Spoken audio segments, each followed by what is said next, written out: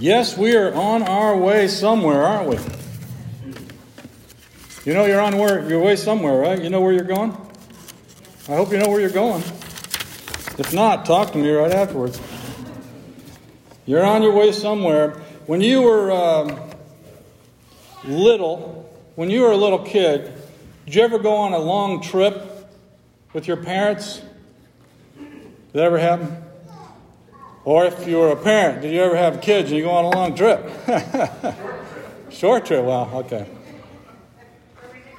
When I was little, we had this red and white Volkswagen bus. Remember those? It's called classic now. It's called vintage. Back then, it was like a piece of junk, but we had 5 kids, so it was the only thing that fit us. And so we all jammed in there, and we had to go see relatives on the other side of the continent. And so we would take these long trips across America in our wonderful stick-shift Volkswagen bus, which was always overheating. And when you're a little kid, you're in the back, and you can't see all that much, and you get a little bit bored. And you say things like, "Are we there yet?" That could drive you crazy after about 9 hours. I got to talk to you about something today. We're in the middle of a series staying focused on Jesus, and today we're talking about on the way. Now, when we are on the way traveling across America to see our relatives everywhere, this did come up, and basically my mom would say to us something like, "Well, getting there is half the fun." She said that to me as we traveled all over the world when I was a little kid, dragging me through museums and stuff. Getting there is half the fun. I'm sorry, are you sure? She was sure. There actually is supposed to be joy in the journey, right? Have you ever noticed that all these stories that people write, it's about going somewhere? You ever notice that? How many stories have to do with going somewhere and meeting people along the way? And there being meaning in that? We're talking millions of books written about somebody going somewhere and bumping into people. That is the human situation. So, you and I are on a journey, and a lot of people figure this out. They figure out, okay, this, life is a journey. And some people figure out, well, there's supposed to be a destination. The human brain actually has built in this thing that you come from somewhere and you go somewhere. Isn't that odd? The human brain is hardwired.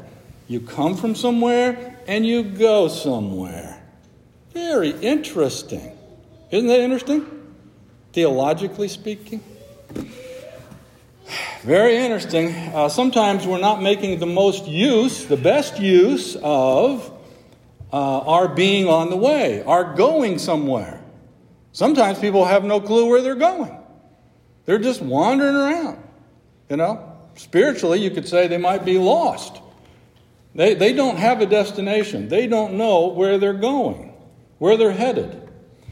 But on the way, some things are supposed to happen that are meaningful. Every single day, human beings wake up breathing again. That day is supposed to have meaning in it. So as you go about your daily routine, your daily set of whatever it is, there's supposed to be meaning on the way. That's the way God designed it. And I know this because that phrase shows up in the Bible all over the place. On the way. Logistically, it comes up over and over and over. They're on their way somewhere. I find it very interesting that in Deuteronomy 6, 4 through 7, that it talks about when you are on the road, when you're going to bed, when you're getting up.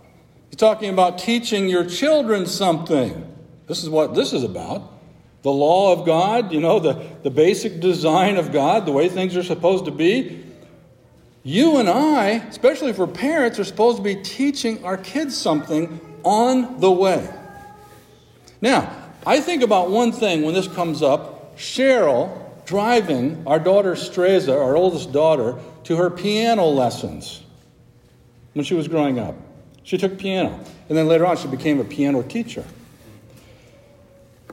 But Cheryl and Streza drove in our pitiful little car cross country in Howard County, down Mink Road somewhere, I don't know, to this really nice young lady, her house, and she was giving Streza piano lessons. But they had to drive a little ways, and every time they drove, they had the best talks ever. Ever. When Cheryl and I go back and forth to Indiana, seeing folks, less and less now. When we would drive back and forth, even with the kids, Cheryl and I would be talking the whole way. On the whole way. 11 hours, 13 hours, whatever it was. That's a lot of talking. You can actually get to know somebody if you're asking questions. You can get to know somebody all over again. It's fantastic. 13 hours talking to somebody, you should find something out. Now, I'm saying all this because this is the way God has designed things. Nobody can escape it. They came from somewhere. They're going somewhere. They've got to figure it out. You and I can help them figure it out. But at the same time, we have to be doing it. We have to be on our way doing these meaningful things that God has laid out in His Word. And sometimes we get busy too. We're not doing it. It's very interesting. The whole thing is interesting. And I want to go straight to Luke 24. Go with me to Luke 24. And I'm going to actually read most of this passage. Luke 24, 13 through 40. Yes, we're going to read most of this passage. I just find this a very, very fascinating situation. Verse 13. That same day, 2 of Jesus' followers were walking to the village of Emmaus, 7 miles from Jerusalem. As they walked along, they were talking, there you go, about everything that had happened. As they talked and discussed these things, this is on the way, Jesus himself suddenly came and began walking with them. Now think about this.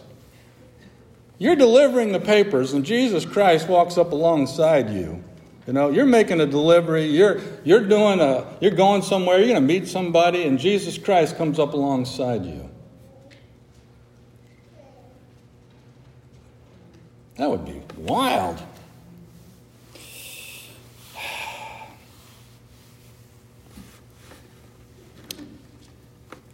But God kept them from recognizing him. Interesting. He asked them a question. What are you discussing so intently as you walk along on your way? What are you all talking about? They stopped short, sadness written across their faces. Then one of them, Cleopas, replied, "You must be the only person in Jerusalem who hasn't heard about all the things that have appeared there or happened there in the last few days." What things? Jesus asked. The things that happened to Jesus, the man from Nazareth, they said. He came from Nazareth. He was a prophet who did powerful miracles, and he was a mighty teacher in the eyes of God and all the people. But our leading priests and other religious leaders handed him over to be condemned to death, and they crucified him. We had hoped he was the Messiah who had come to rescue Israel. This all happened 3 days ago. So these people are pretty forlorn. They're pretty down. They don't recognize who he is yet. But they're walking along with him. Then some women from our group of his followers were at the tomb early this morning, and they came back with an amazing report. They said his body was missing, and they had seen angels who told them Jesus is alive. Some of our men ran out to see, and sure enough, his body was gone, just as the women had said. Then Jesus said to them, "You foolish people, you find it so hard to believe that all the prophets wrote, all that they wrote in the Scriptures? Wasn't it clearly predicted that the Messiah would have to suffer all these things before entering his glory?" Then Jesus took them through the writings of Moses and all the prophets, explaining from all the Scriptures the things concerning himself. That is a lot of learning on the way. Don't ever use the excuse that, I'm only going down the road here. I don't want to get in some big, long, hairy discussion. You can use any chunk of time to be talking about important spiritual things. And Jesus Christ gives us the example right here. These guys don't recognize him. He's still speaking the truth to them. He's telling them some things that they're supposed to know, and then he adds to it. He actually he's telling them stuff he didn't even tell them before. He's teaching them stuff on the road. By this time, they were nearing Emmaus and the end of their journey. That's where they were going. Jesus acted as if he were going on, but they begged him, "Stay the night with us, since it's getting late." So he went home with them. As they sat down to eat, he took the bread and blessed it. Then he broke it and gave it to them. Suddenly, their eyes were opened. God used this most familiar thing that we just shared in, Jesus breaking the bread before he was crucified with his followers. As soon as he broke the bread, they recognized him as the Lord.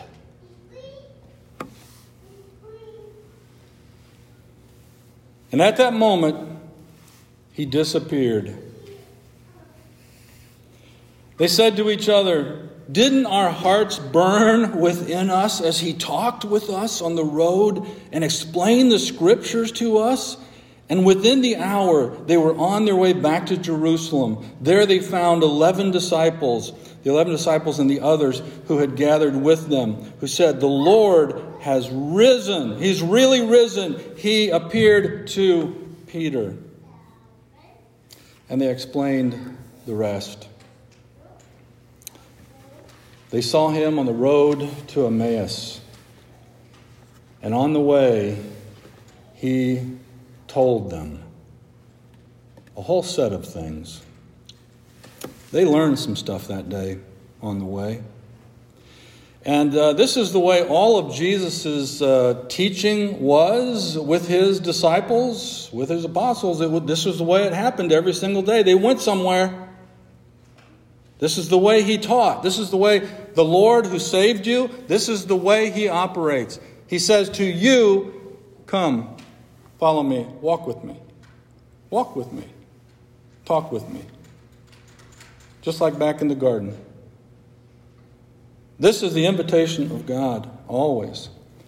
He wants us to pay attention to him on the way, every single day. Talking with him every day, through the day, sharing what he says with others as we're spending time with them. If you're watching my Holy Life series on YouTube, you'll notice that we're talking quite a bit about holy moments. And I know Cheryl, in her Titus 2 thing yesterday, talked about holy moments, even in marriage and other relationships.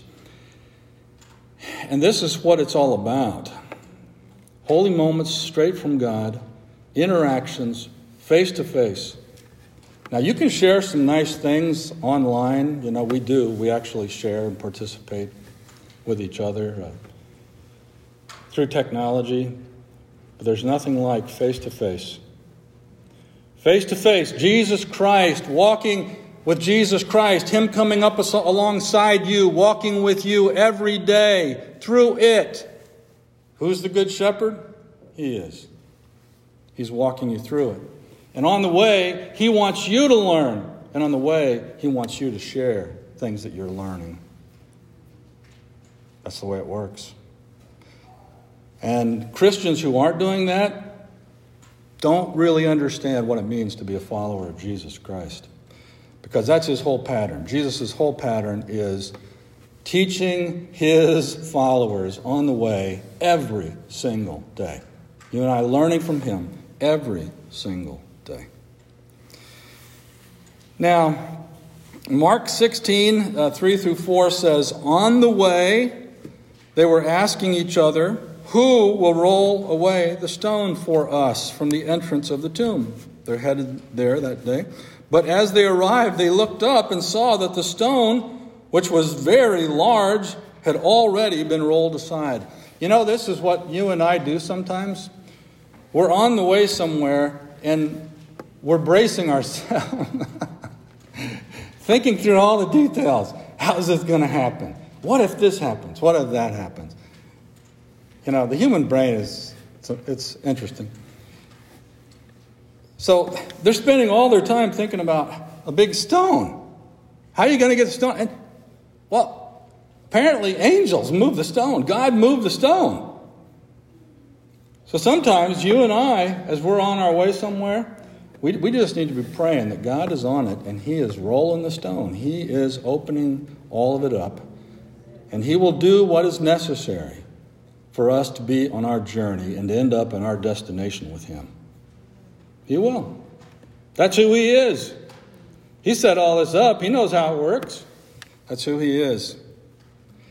And in Luke 4, 28 through 30, He says, but He passed right through the crowd and went on His way. I love these passages because, you know, the leaders at that time, because Jesus was speaking the truth constantly, that's what got Him in trouble. You know that, right? Even in the Roman Empire, Jesus Christ got in trouble because He spoke the truth. That's why He says to His followers, hey, you know, you're going to have trouble too. You speak the truth, you're going to have some trouble.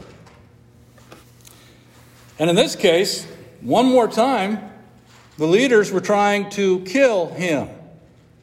From the time He was a baby, leaders were trying to kill Jesus. Go figure. The Lord of all. And human beings were scheming constantly to take Him out. That's how messed up human beings are. That's what evil is. But because of who Jesus Christ was, He disappeared from these people the moment they recognized Him on that road to Emmaus.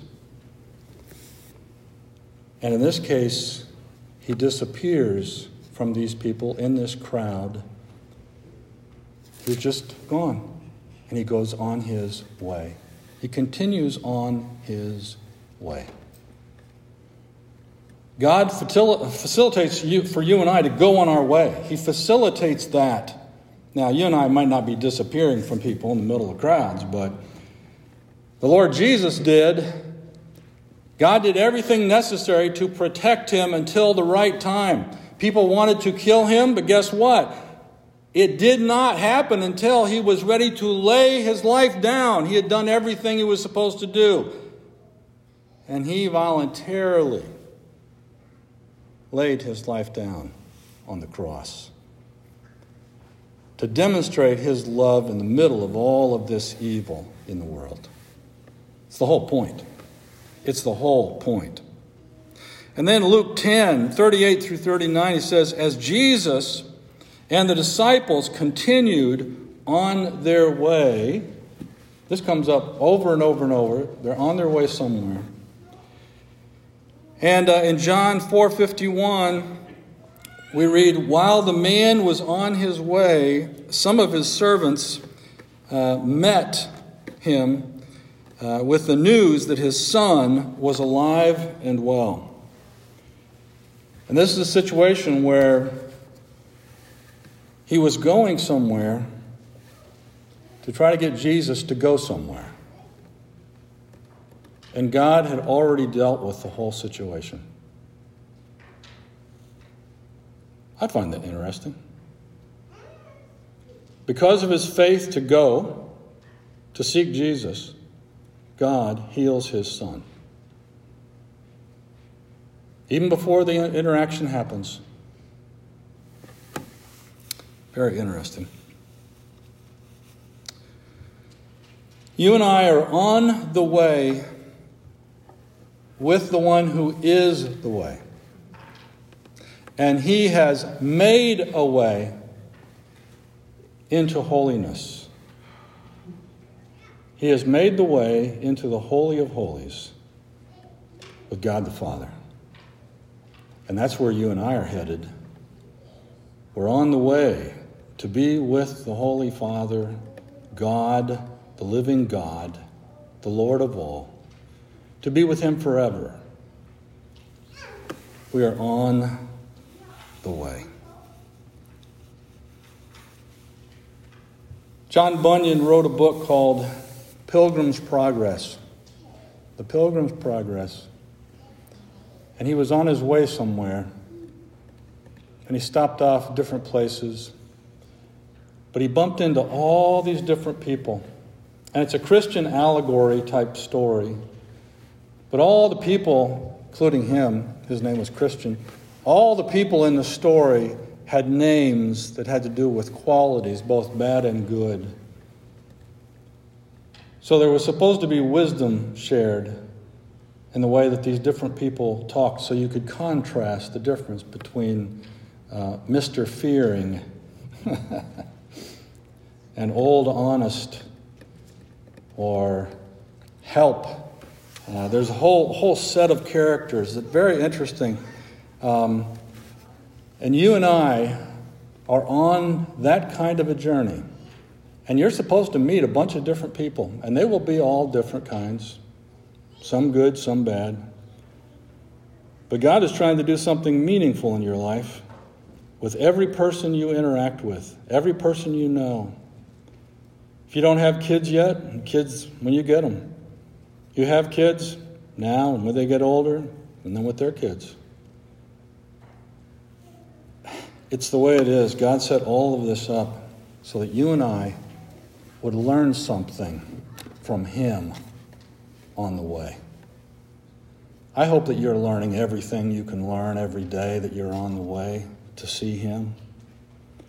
Everything you and I learn, everything we do should reinforce the journey, should reinforce the destination. We're headed to be with God in heaven. And Jesus Christ is leading us there, leading many sons to glory. I'm so thankful that you're here today. I'm so thankful that you are one of those who have been called to follow Jesus and to be with him eternally. I'm so glad. If you're here today and you haven't been baptized into Christ Jesus, or you need to get some things right, some things corrected with God, I'd like to talk with you right after we're done. You can come forward if you like as we stand and sing.